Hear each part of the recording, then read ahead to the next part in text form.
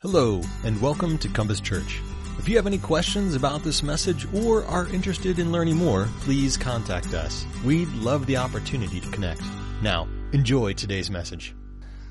Well, good morning. My name is Craig. I'm one of the pastors here. If you have a Bible, we're going to be in Matthew chapter 5. Matthew chapter 5. And if I may, while you're turning there, I just have a couple questions for you. How important is authenticity to you? Like, on a scale of 1 to 10, how authentic do you hope to be? Or when you're meeting new people, how authentic do you hope that they are? Is authenticity all that important? How about for followers of Jesus?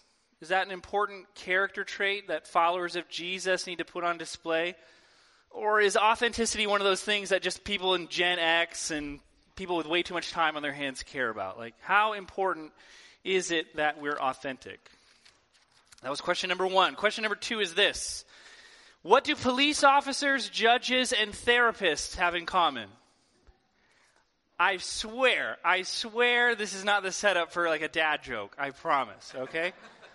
But in his latest book, Talking with Strangers, Malcolm Gladwell invites us to just consider that. Hey, what do police officers, judges, and therapists have in common?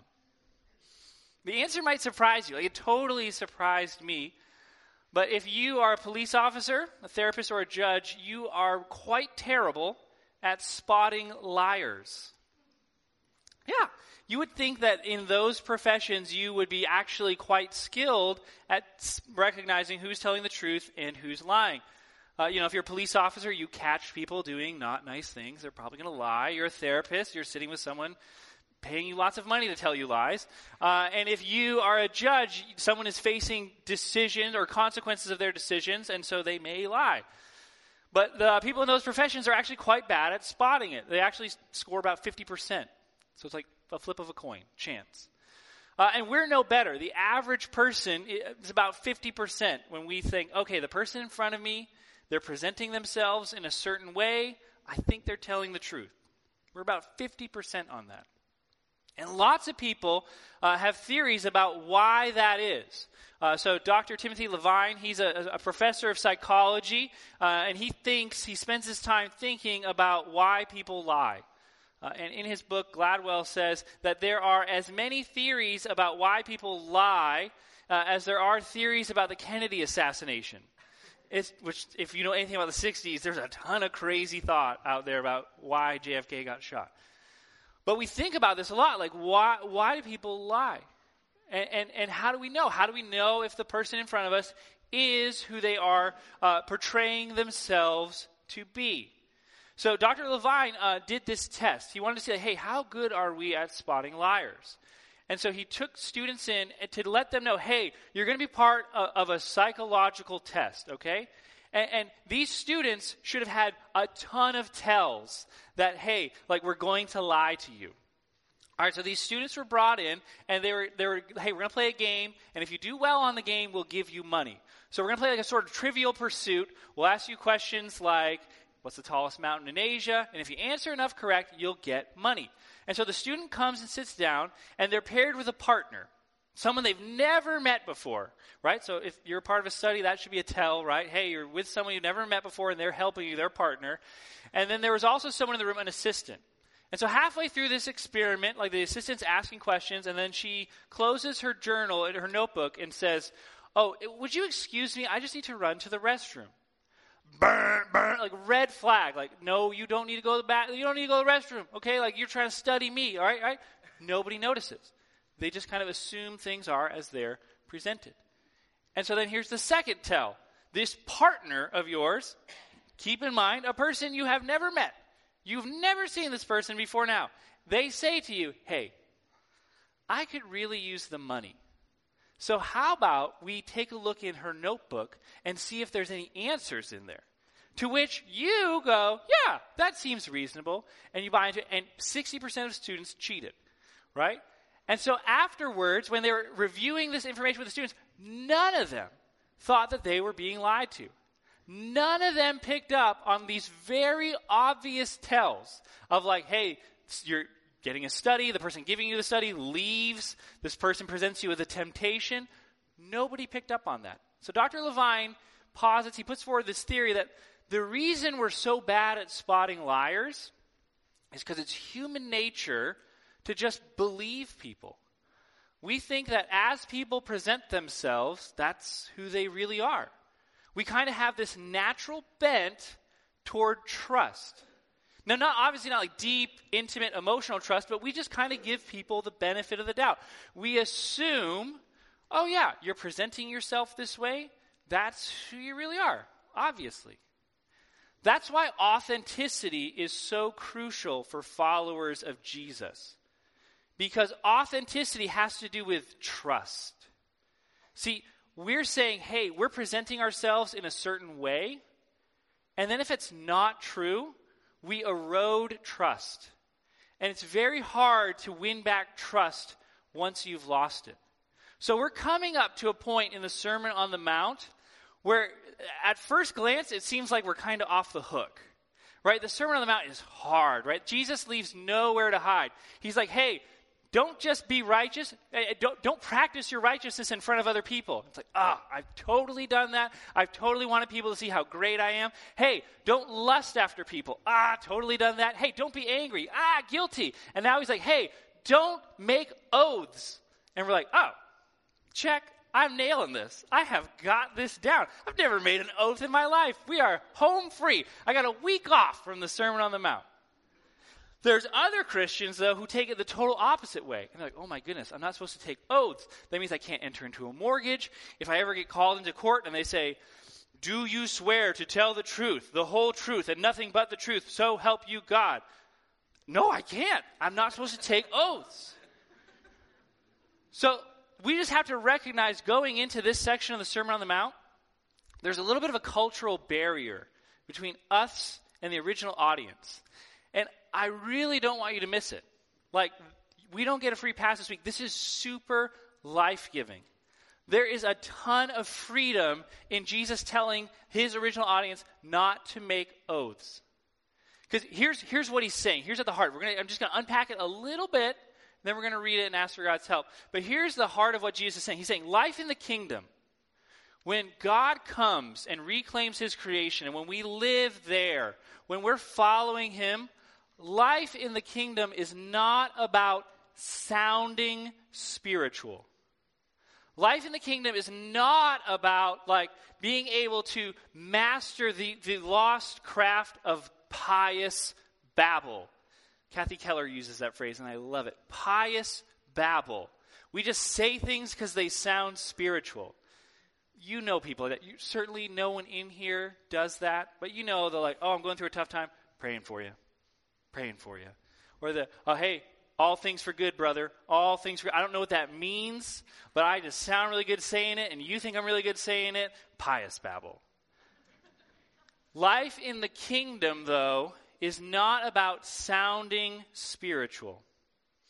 Life in the kingdom is about being. Not performing, but being. And so when Jesus lays out this simple command, don't make these oaths, but let your yes be yes, and let your no's be no's.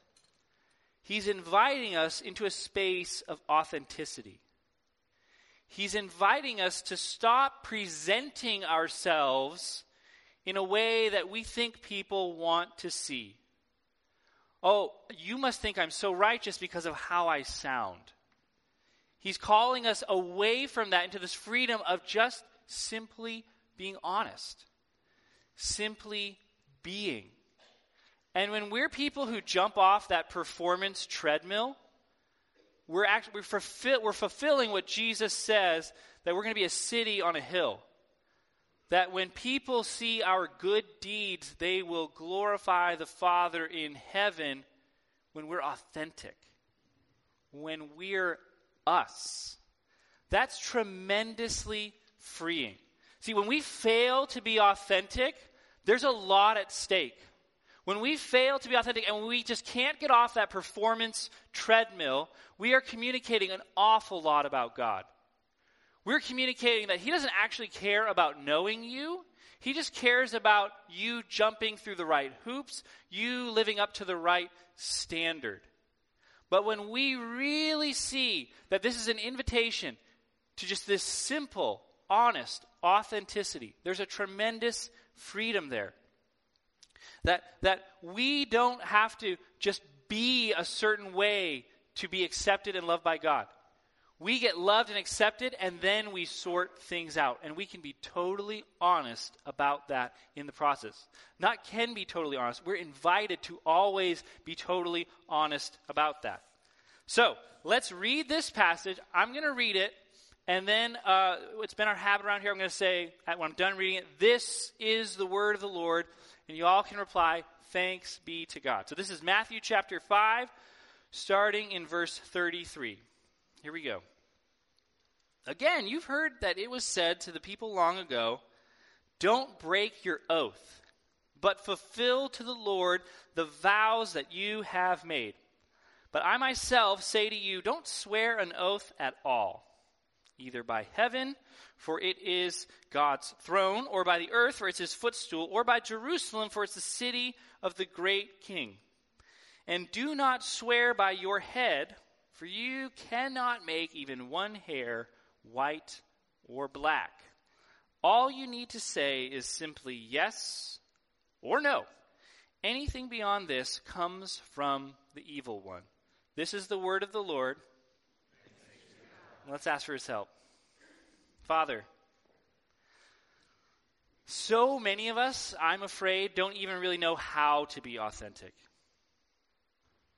Father, we come to you thinking that you want us to perform, you want us to sing for our meals, and so we stay at a distance.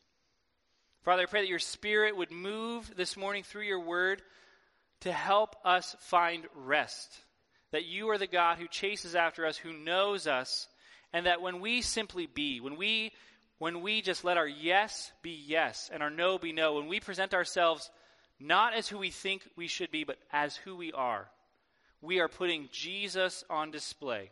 Father, I pray that you'd help us to do that this morning. In Jesus' name, amen. All right, oaths.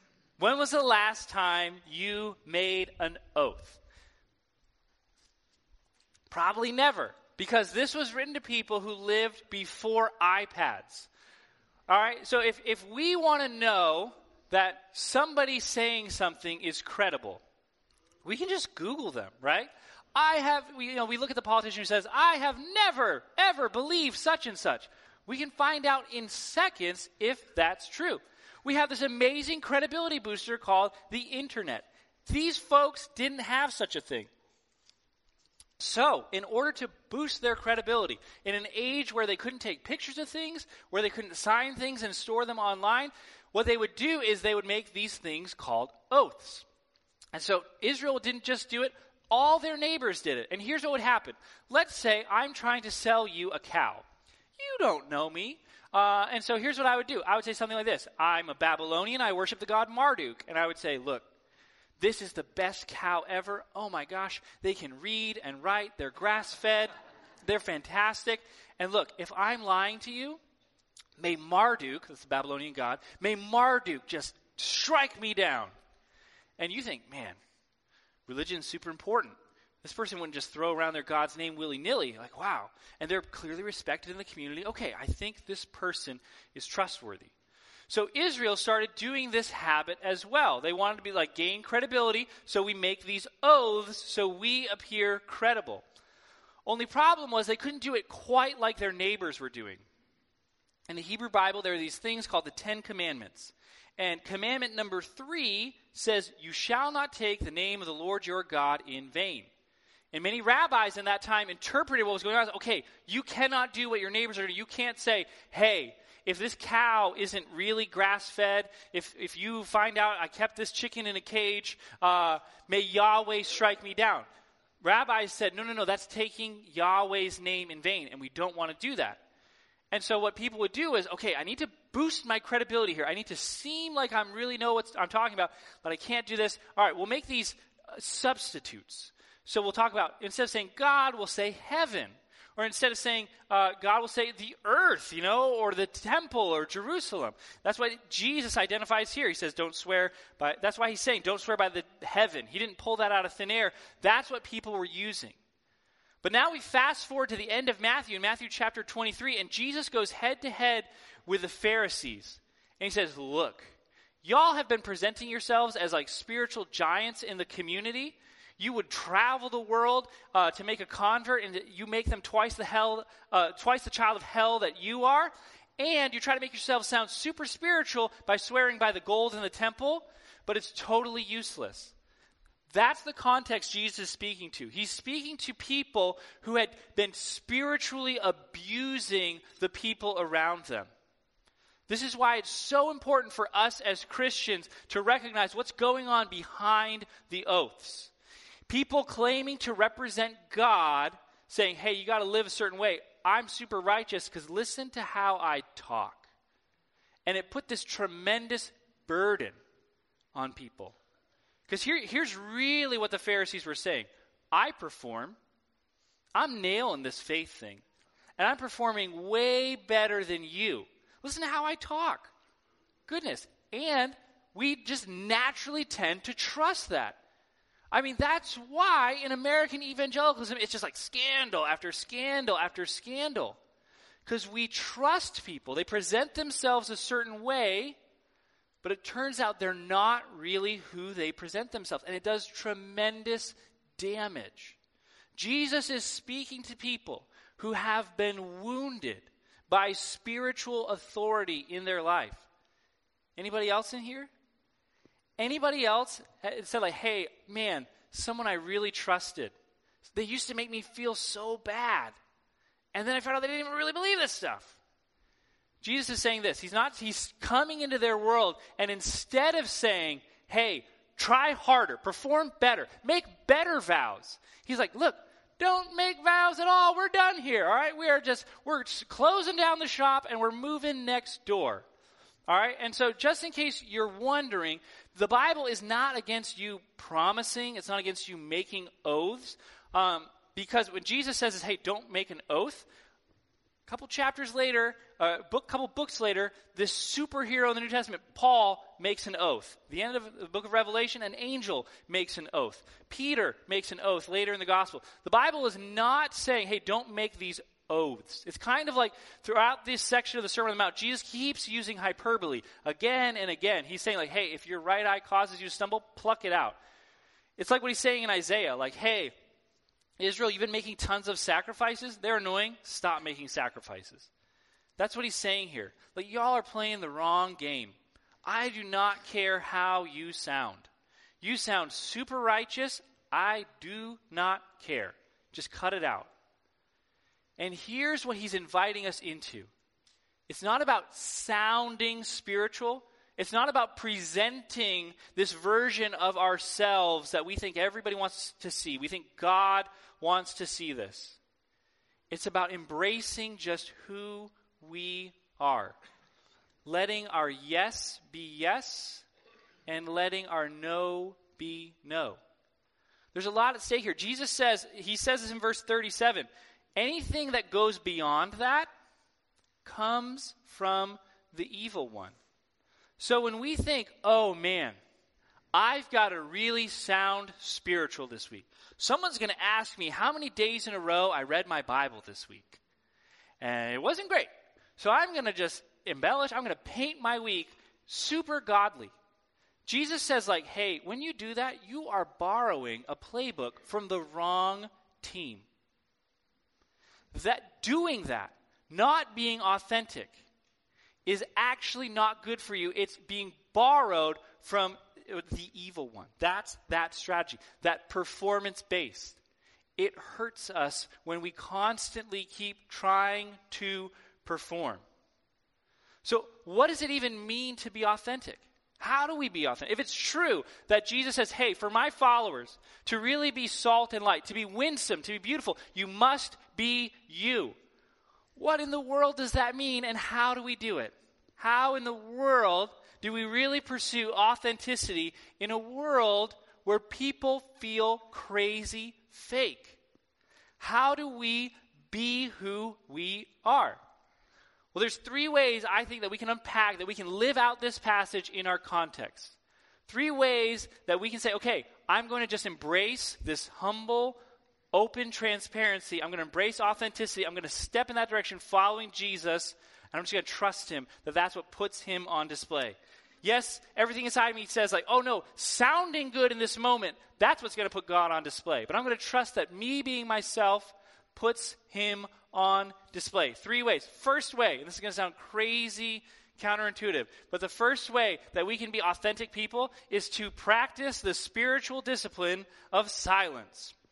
Okay, as we've been going through the Sermon on the Mount, Ed and I have been just like going into each other's offices and like kicking the theological can around. And Pastor Ed and I, one of the things we've both kind of come into agreement about is like, man, I feel like the spiritual disciplines was this massive thing in my life that I was just totally missing, right? Like I just thought like, oh, I just got to read my Bible and pray, and those are the spiritual disciplines I need. But as we go through the sermon, we're coming out, wow, there's like all these other disciplines that I just didn't even know about that can be super transformative. And both Ed and I have said to each other, man, the most powerful spiritual discipline right now in my life is the spiritual discipline of silence. It has been monumentally transformative to just find a chair, set a timer, and just sit there. And look, I know what you're thinking. That is weird. That just sounds so bizarre. Are you asking me to be like some like 15th century mystic where I go off into the woods and just be quiet? And like, yeah, I was, no, I'm not asking you to do that. But I was totally there too. It just sounds bizarre, right? Like silence. What in the world does silence do? I think I'll go so far as I believe that silence right now is one of the most important spiritual disciplines all of us can be practicing. We are constantly bombarded with noise. We are constantly bombarded with these voices. And aware of it or not, they're pushing us in performance direction. You want to be happy? Got to look this way. You want to be this way? Be this. Do that. You got to buy this or your life isn't complete. And to just, for a second, just unplug. Silent. Not get any of that input. Clears your mind in a crazy way. If you're extroverted like me, you can relate to this. And if you're introverted, I'm about to describe like your worst nightmare and like, what, is this person like a serial killer? In conversations, when the conversation goes silent, that's like panic mode for me. I'm like, I just got to say something to fill this because they're going to hate this conversation if there's any lull. Oh, so boom, we're over here now talking about like this really random thing. Boom, now just because I don't want it to be silent. Here's what happens. Like you don't have to go in the woods to practice silence. You can practice silence in conversations, just sitting, just being. That's a way to let your yes be yes and your no be no. See, like what does it mean to be authentic, right? Like you don't have to be. Being authentic doesn't mean you get this like blank check to be a jerk. It doesn't mean like, oh, I'm just going to say whatever pops in my head. I got to let my yes be yes and my no be no. So I'm going to say someone asks me, hey, I'm going to just tell you the rude answer, right? Because I'm letting my yes be yes and my no be no. You don't actually have to say anything to let your yes be yes and let your no be no. Someone can come to you and ask for your opinion, and here's a way you can let your yes be yes and your no be no. I don't know. I don't know. That's totally authentic.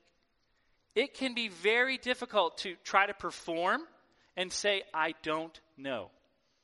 Man, people are looking at me for answers. I'm a pastor, for goodness sakes. I'm supposed to like be this like spiritual like guru. I'm supposed to be like really good at all these things. I got to have a good answer here, or they're going to think, what kind of pastor is this? But Jesus is saying life in the kingdom looks like, hey, I'm going to let my yes be yes and my no, no. Yeah, I don't know. I value you asking me, and I just don't know. That transparency is way more life-giving for the person receiving it and for us than pretending, than performing. Jesus is calling us away from that treadmill, saying, hey, just a simple let your yes be yes and your no, no. Practicing the discipline of silence gives us space to remember this. We're always trying to fill like that space with noise. And look, I'm a loud person, okay? Just like ask my wife. I have just lately been on I've been on this Red Hot Chili Peppers kick, and so I just crank it till it comes up. I'm a loud person, right? I love noise. But silence helps me just, oh my goodness. I've not let my yes be yes here. Oh man, look at what I'm seeing here. Oh man, it just lets you see things clearly. Silence brings a clarity that the hustle and bustle of life fogs up. And so there's two ways to embrace silence. What I do, this new thing I'm trying, I'll let you know if I'm still doing it disciplined at all, but I try to twice a week for about 15 minutes. Just no phone, no screen, no texting, talking, just not even praying, not journaling, not singing, nothing, just silence. No expectation that anything will happen, but just silence.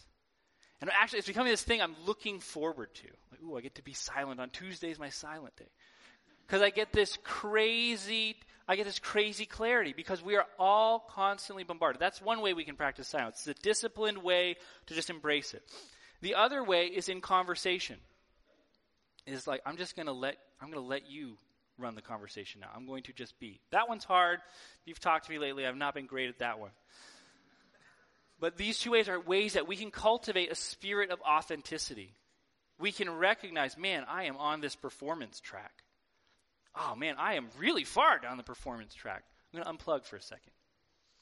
The second way that we can be people who really let our yes be yes and our no be no is give ourselves time off from spin. We live in a world of spin. We live in a world where it is very difficult to find out what in the world is going on because it is so rare for anyone to let their yes be yes and their no be no. There are apps. There are industries popping up here's what they'll do. Okay, this group of people over here said that event A that happened was the best thing ever. And this group of people over here said that event A was the worst thing ever. So here's what we'll do. We'll put it beside each other. We won't even try to untangle it. We'll just put it beside each other and we'll let you untangle it. We are so used to spin. Spin is the air we breathe. Everybody's always trying to sell us something, and we're just so used to thinking that's the way the world works. And so when we give ourselves time off from spin, that's another way to find clarity. And I don't want to be misunderstood when I tell us to give yourself time off from spin. I do not believe that it is spiritual maturity to have no idea what's going on in the world. That is not a mark of a mature Christian. If we're really called to be salt and light, if we're really called to love our neighbors, probably helps to know those neighbors. Probably helps to know why they think what they think. Or as Werner Herzog says, that's why we should watch the WWE, because more people watch it than anybody else. We should know what people think. Hashtag Brett the Hitman Hart. All right. But here, so it's not spiritual maturity. I'm not saying head for the hills, we're all going to become monks. But here's what I am saying, is that I'm borrowing the language from Timothy Keller. It's very possible to let our minds be colonized by the places that we've been called to reach. We don't even know it, but we set out to reach them, and pretty soon we're thinking the way everyone around us is thinking. We're not being shaped by Scripture anymore, we're being shaped by those around us, and it's super subtle. It happens to all of us every single day. We're all, every day, being shaped by culture. And so every once in a while, as a rhythm, we need to recognize that and unplug. Not because we hate culture and because culture is bad, but to better serve those cultures that we're called to. Like, we really believe that Jesus says, hey, when you let your yes be yes and your no, no, that's life-giving for people. It's really hard if we don't take time and know ourselves to know what are our yeses and what are our nos. How do we be authentic? If we're constantly being shaped, if we're constantly giving ourselves over to just these voices that shape us. And look, this takes time. The great theologian Charles Barkley once said it like this: no one just comes out of nowhere. No one just comes out of nowhere. Here's what he's saying by that. He's saying like, oh, this like comedian that everybody likes, it's like, boom, they just popped out of nowhere and now everybody loves them. No, while you weren't watching, they were working. They were doing things. They were honing their craft. So if we want to earn the trust of our city, of Columbia, it can't just be because, well, I heard a sermon on Sunday, I went to work, boom, everybody trusts me. Just like that, I came out of nowhere. No. We need to, don't look for shortcuts. Invest the time it takes to earn trust. That's the third thing we need to do to seek to be authentic. There is no shortcut to authenticity. Do not look for the shortcuts. The theologian Scott McKnight gives an example from his life of how he seeks to live this out, letting his yes be yes. McKnight was quite an athlete before he became a theologian. And so he used to, with a friend, run a baseball camp in northern Illinois. And don't know if you've ever been to northern Illinois. It's crazy hot in the summertime. Okay? And so they would have a 5-day baseball camp. But a lot of people would cancel on certain days because they didn't want Susie and they didn't want Johnny passing out in a cornfield. They're like, oh man, it's hot. I'm just keeping my kid home today. And so here's what McKnight did. They would send him back a check.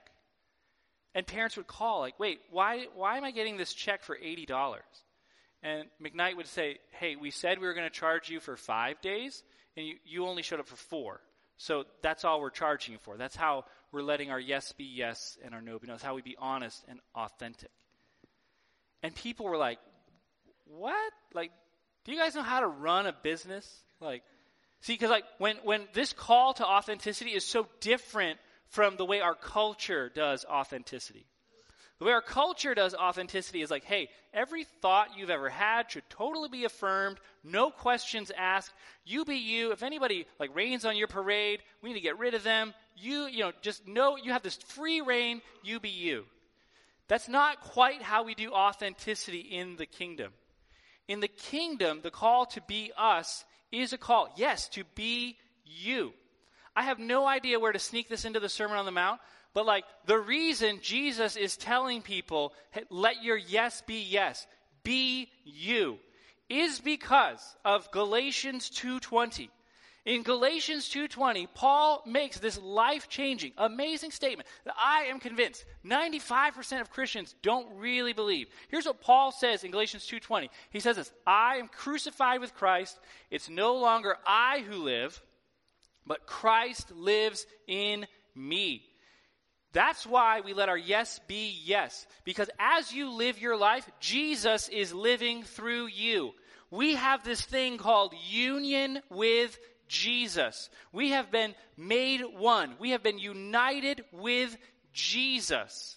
And so when we be ourselves, when we're just being us, we are putting Jesus on display. Here's how that looks. Hey, yes, I know that I could charge you more money for this service, but I'm just going to be honest. That's amazing. People don't naturally experience that. That is Jesus living through us. And Jesus in us is super awesome. And it takes time for us to embrace authenticity and to go into the places we want to have influence for Jesus and impact and to see change. It really does. But trust that Jesus is in you and working, and when you are yourself, when you're honest, when you're not performing, you are putting Jesus on display. Does that mean every thought you have is super righteous and we're going to give it a thumbs up? No. We still wrestle with sin, certainly. But we believe in redemption, that Jesus is redeeming the real me. And so he's sending a redeemed me back into culture, and that redeemed me is going to break things for him. It's going to be fantastic. It's an act of trust that we can embrace authenticity. It's not just something for the people who read David Foster Wallace and people with way too much time on their hands. Authenticity is important. Jesus says our two options are this. We can be authentic or we can perform. And if you perform, you just got to know that you are borrowing a play from a playbook of the other team. Doesn't mean you're on the other team, but you just need to know, hey, that's not going to work like you think it's going to work. Like, you can have this performance thing nailed down. You can be checking all the boxes. But if you're running a playbook from the other team, it doesn't matter how great you are at performing. Like Anna Montez. Gladwell talks about Anna Montez. She was an analyst for the DIA. I didn't know this, but apparently there's 3 wings of the intelligence community. There's the CIA, the NSA, and the DIA. So she was in the DIA, and she checked every single box. She was an amazing analyst. She received a medal from the director of the CIA. She won a grant to be part of a distinguished analyst program. Lots of people thought she would one day grow up to be the director of the CIA. Only problem was she was a Cuban spy. She was borrowing a playbook from another team. So if you remember the 90s, which I do, 90s, there was a rough relationship between the U.S. and Cuba. Fidel Castro was super powerful, and people were fleeing Cuba like crazy. Tens of thousands of people died making the trek from Cuba to Florida, that 90-mile trek through the ocean. And it infuriated Castro. He's just like, oh, this is making me look bad. Everybody is leaving. This is bad PR. To make it worse, there were some American nationals in Florida who had a plane, and they would fly and rescue people fleeing Castro. They would rescue these refugees, and that made Castro look super bad. And he hated it. He was totally infuriated, and they wanted to shoot that plane down. Only problem, they knew if they did, it would start a war. And so they never were able to shoot that plane down. Then comes along Anna Montez. Anna Montez was sympathetic toward communism, and so they said, here's our gal. And they turned her over to the Cuban, they had her defect. And so she was still working in the DIA and was doing an amazing job. Everyone totally believed that she was this awesome analyst. Meanwhile, every night she was sending everything that happened to her back to Havana. Well, so the plane did get shot down, February 24th. But Montez orchestrated this amazing, this PR, Hail Mary touchdown. Amazing. So what happened was Montez, the day before the plane was shot down, February 23rd, she invites this high-ranking official to come to Havana with her. And she gets them put down with some high members of Castro's team. And they say, we hate those planes, and just to let you know, we really would love to shoot them down. Red flags go off for this admiral. He's like, oh man, I got to get back and warn people. He goes back and warns everybody. Next day, the planes get shot down. We're really upset. We're ready to go to war. Who goes on CNN, though? This admiral, and says, hey, I warned them about this, and they didn't do anything. And now America looks silly. Planes were shot down. We can't do anything about it because it really became a story about American incompetence. Here's what's happening. You can be amazing at this performance track. You can sound so godly. We just can't even compete with how much you know. But here's the thing. If that's the heart of your spirituality, is this performance. And look, it's the heart of all of our spirituality. We all believe that if I can just do more, then I'll have God's blessing in my life. Oh man, I'm about to preach tomorrow, Amy. We can't get in a fight on Saturday night. All right? And I got to get a good night's sleep, so everything has to be great. We can't be messy because I got to perform. Look, that's the heart all of us have. And Jesus is saying, stop, it's not us. It's not us anymore. We are known, we are loved, we have been found and redeemed. So when we play the pious Babel game, we are borrowing a playbook that just doesn't work anymore from the losing team. And Jesus is inviting us into freedom away from that. And look, it's so tricky. Just because you know this doesn't mean it all gets figured out right away. So letting your yes be yes and your no be no's, that can be kind of confusing and messy. Let me just give you an example. For some of you, you come to church and you just want to dress up. And some of you come to church and we don't want to dress up. And so here's what happens. Both sides look at the other and say, man, I am more spiritual than they are. I am more spiritual than the person in jeans and a t-shirt because, man, I get it. I get God's glory and I'm dressed up for it. And the person in jeans and t-shirt says, man, I get it. I'm more spiritual than the person in the shirt and tie because I'm myself. I know that there's no sacred clothes, and God knows me for me. I'm off the performance track. I get it. And here's just what I have to say to you. Like, let's not be so shallow. All right? Like, that performance ethic is worked so deep into all of us. It doesn't really care how we dress. We can turn anything into a performance. Anything. And Jesus isn't saying, hey, get a better suit, make sure there's more holes in those jeans. He's saying this, just stop. I'm not impressed either way. Let your yes be yes and your no be no. Authenticity is important because trust is important. When we really are ourselves, it just takes so many guns out of the bullets. It invites people to be themselves. And look, we have avenues to do that together as a community. You'll notice these like silvery starry balloons. We're launching community groups soon. One of the natural rhythms of community group, every community group that we do this thing, we open them with this thing called Examine. And that's a fantastic opportunity for all of us to just let our yes be yes and our no be no. Here are the questions in Examine. Tell me a time this week you felt near to God. You feel the temptation, like, oh man, I got to tell this awesome spiritual story. Tell me a time you felt far from God. That's hard to perform and be honest there. And then tell us something you're grateful for.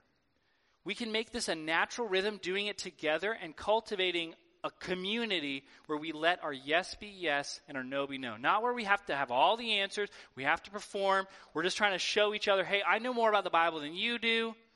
We can get off that treadmill. And when we get off, it's freeing for other people. Other people can experience that weight lifted. Because like authenticity is important because trust is important.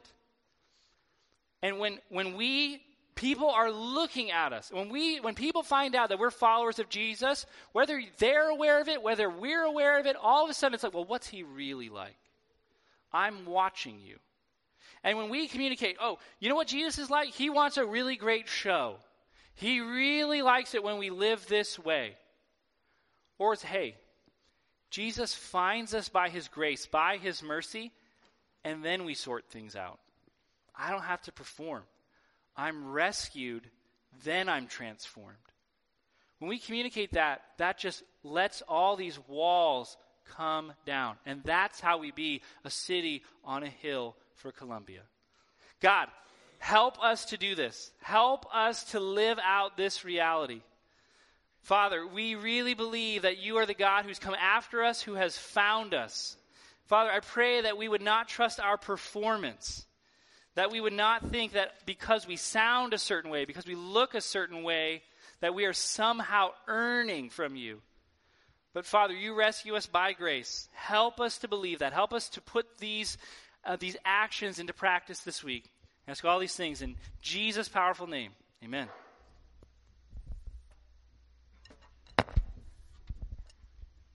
Would you all stand and sing with us the song?